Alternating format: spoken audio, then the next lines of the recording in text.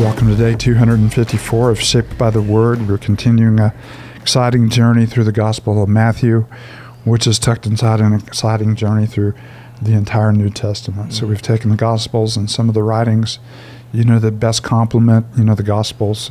Matthew is one of the more, Jewish, Gospels in his emphasis. He is, going back to the people of Israel who had rejected him as a tax collector. But he is going back to them and saying, the kingdom is being fulfilled in your very presence in the person of Christ. He's everything, that the Old Testament anticipated. So he emphasizes the wonderful, words of Jesus, do not think that I've come to abolish the law, but I have come to fulfill it or bring it to its fullest meaning and fullest intent and its fullest purpose. So we find ourselves in the middle of chapter 13 where we are reading through parables of the kingdom, and every one of these parables seem to have kind of an emphasis of both gathering those who are sincerely responding to the message, which in reality are a few, and also scattering those who are not receiving the message, which happens to be in large part the entire nation of Israel, not least of which would be the religious leaders who are firmly in control of the direction of the nation. So we come again to the second half of chapter 13, and we will get the explanation of the parable that we read yesterday. Dun, dun, and dun. I know you've been waiting for this, so here we go. But before we do, we always realize it's a holy moment when we come to the Word of God where we want to see His face, and we want to see ourselves for who we are, and we want to be transformed into His image and into His glory. So as we, before we read, David, do you mind lifting us up with a word of prayer? No, let's pray. And Father, as we now turn into your word, help us to behold wonderful things in your word. This word that is living and active, may it rebuke us if we need rebuke, correct us and train us in righteousness, and help us to behold your Son. And so, Father, do that work in our hearts now as we turn to your scriptures. We pray this all in the name of Jesus. Amen. Amen. Matthew 13, beginning in verse 31, he told them another parable. The kingdom of heaven is like a mustard seed, which a man took and planted in his field. Though it is the smallest of all seeds, yet when it grows, it is the largest of garden plants and becomes a tree, so that the birds come and perch in its branches.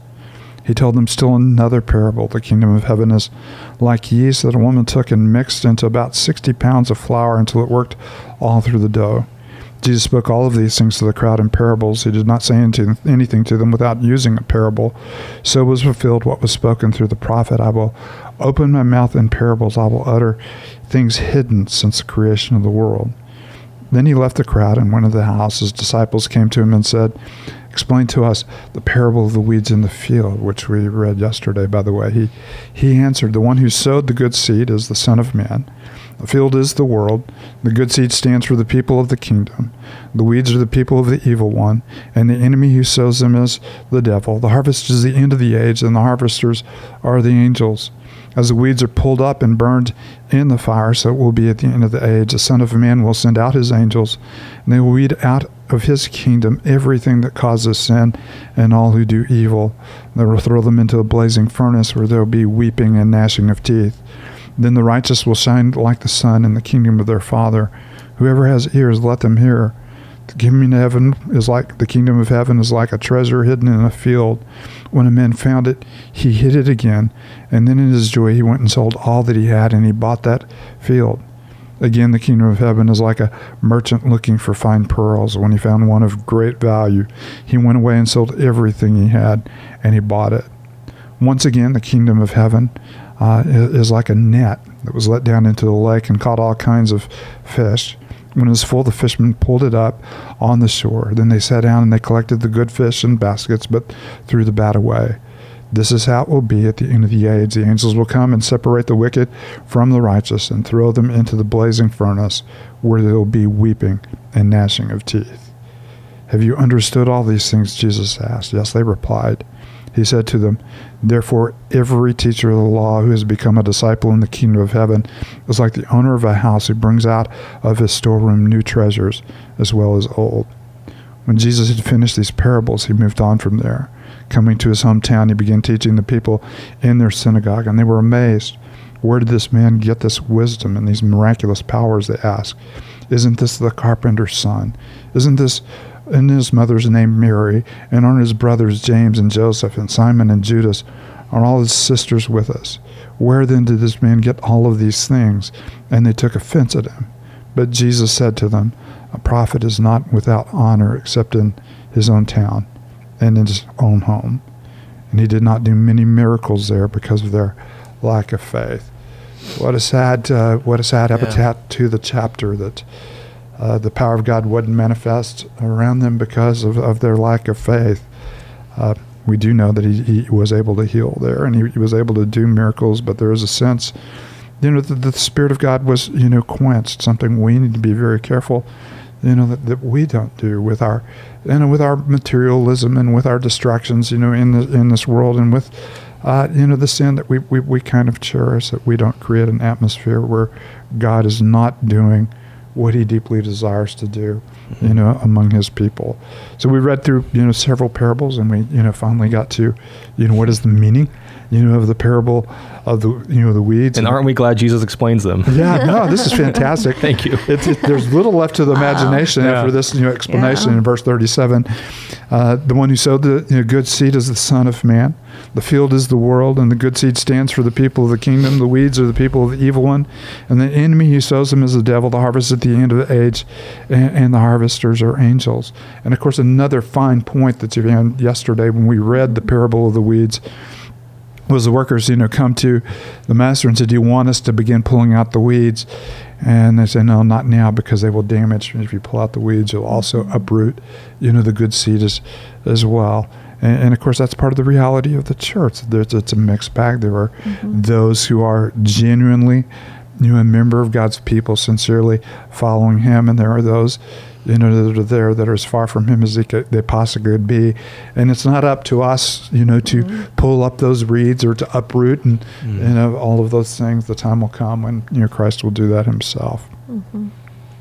No, and it also reminds us, that we live in hard times with sin and evil around us, even as believers, even like the net image of we rub shoulders, with those who are lost and don't know Christ. And obviously he does also paint a very sad picture of what awaits those that don't have hope in Christ. And so one encouragement as well, right, to take this good news to those, which the gospel gives us this promise that he can make a new creation out of something, right? And so even these who look like weeds, the gospel has the power to transform people. Yeah, and that's obviously that is the hope, that even those who began as weeds will, somehow, and it's obviously not consistent with the parable, but it is consistent with the work of God, that there's, as long as this age remains, it's not too late to respond to the gospel. And of course, you're right, David, we ought to have a different, sense of urgency because of the dire consequences of rejecting the gospel.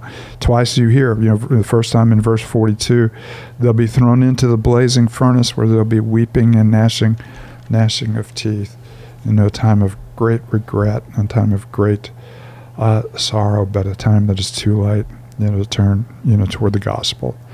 And then the picture there is a nice picture. It's a cleansing of the kingdom. All everything that is evil will be removed, and those who have where he says in verse 43, then the righteous will shine like the sun in the kingdom of their Father.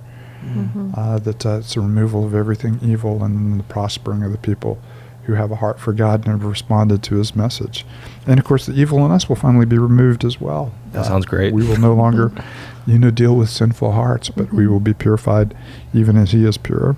And I love how Jesus is letting us know about the kingdom, and he gives us these kind of images at the start of our passage, which this kingdom has such humble, small beginnings, just like the mustard seed, which grows in something much greater. Kind of not obvious exactly what that's going to become. And then he even uses yeast, which he usually uses as a negative, right? Like, beware of the yeast. But now he's saying, like, no, the kingdom's kind of like this yeast that's gotten mixed in. The thing is, it'll have a profound effect. You just don't see it. The thing that distracts me is the 60 pounds of flour. That's a heavy bag. That is a lot of bread. I was thinking that is so much bread. But anyway, yeah, no. The idea is it only takes a little bit of yeast in order to infect, a large amount of dough. And so there is positive influence and negative influence. He's already warned us, not to, be drawn to the yeast of the, Actually, I'm reading ahead. Oh. He's about to warn us, to watch out for the yeast of the Pharisees and the things that they teach and how they, get ahead of us. But you're right. The kingdom is, it starts small and grows big and becomes magnificent. Mm-hmm. And that has been happening since the time of Christ. The kingdom, in kind of a secret underground way, has been growing and has been bearing fruit. And one day we will see the totality of the fruit. And we need to be patient, knowing that it is growing and that it is bearing fruit, when sometimes even we're just not sure. Mm-hmm. And as he's kind of explained this picture of the world, there's the wheat and the weeds, so living together. He's just telling us in 44 that the kingdom of heaven is like a treasure hidden in a field. So certainly the kingdom of heaven is worth sacrificing for when it's necessary for us to, So it's a... What a crazy story. Somebody's story. Somebody's walking through a field. That's awesome. They found, some buried treasure. Yeah. And they go, oh my goodness, I bet I could get this field really cheap. Yeah. And so they run it. I need a real estate agent. They marshal all of their resources, sell everything that they have in order to gain the treasure. Right. And then, of course, the same thing is with the dealer of fine pearls. He finally finds the pearl. Not just a pearl, but the pearl. Mm-hmm. And again, he goes home and sells everything that he has in order to possess, the pearl of great price. Mm-hmm. And of course, that is the picture of what is offered to us in Christ. It's worth marshaling every resource of our life in order to gain it and to experience its depth. And it is a call, to total commitment to sell everything else you have in order to have this treasure. It reminded me of the conversation that Jesus had with the rich young ruler, when Jesus told him to sell all that he had, and I guess that was more than he could take on. He went away sad because he had, even in one of the Gospels, and his face fell. In other words, you could tell visibly how shaken he was in the moment of the challenge, because just like when we were talking yesterday about, the parable, of the seed, he was choked by the worries of this world and the deceitfulness of wealth, because he had great things. He didn't think, life following the kingdom of God could be richer than the life that he attained, for himself, which is a dire warning. And it's just a reminder that in this world, we can place our heart and our affections on things that should never be ultimate things. They're good things, and we enjoy God's common grace, but they're never above the greatest treasure. God has been good to us, and in giving us, families, and in giving us, a lot of the delights of this world, that we can, freely enjoy.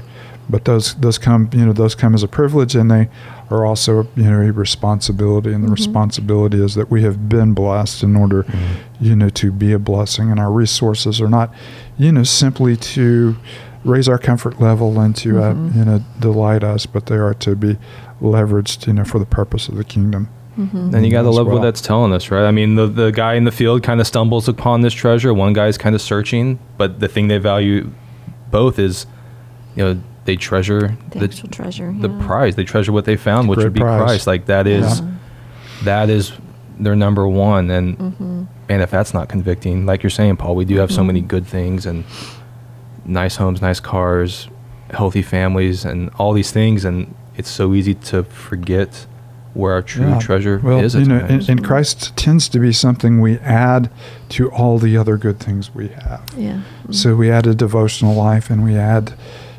time spent with Him, and time spent together in community with the people of God. But we don't make Him our ultimate treasure. We don't set our affections and our heart on Him. Mm-hmm. We are distracted, by so many things. Mm-hmm.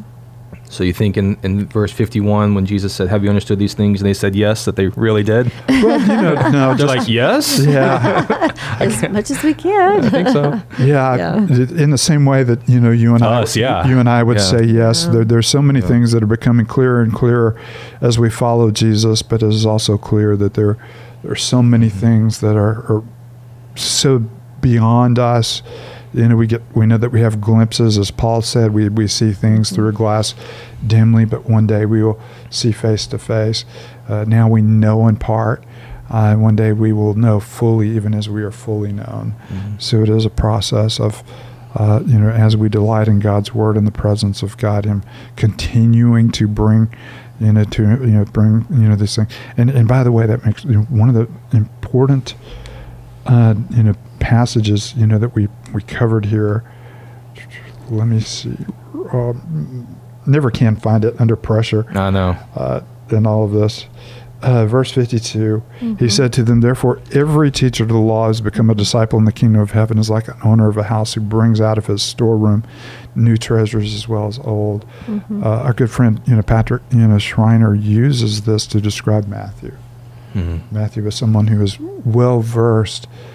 He was a tax collector, but he has a rich understanding of Old Testament history. So he must have been one of those teenage rebels after years at synagogue said, I want to get rich. But anyway, Schreiner or Patrick, and can't confuse him with his father, which is also a great theologian, Tom. But Patrick says this is who Matthew was, one who had a rich understanding of the Old Testament, but also an understanding of the kingdom. Yeah, new treasures. And is bringing that light to us. Brought them together. Yeah, bringing out of the storeroom new as well as old. And that's the exciting part How about cool is reading that? Scripture. Yeah. Is finding treasures in the new as well as the old. Cindy, do you mind closing us with a word of prayer? No, I don't mind. Father, thank you for this word. We thank you for the parables and the teachings of Christ. And what a sweet privilege to even have Jesus explain these teachings to us. Father, may our hearts yearn for the treasure. And may, Father, we set aside anything that is less than. And may we continue to love you, know you, and run after you. So, Father, be with us where we need to be challenged in those areas of maybe even heart idolatry, Lord, anything that we have made more important than you and your kingdom. And lead us in that way, Father. It's in Christ's name we pray. Amen. Amen.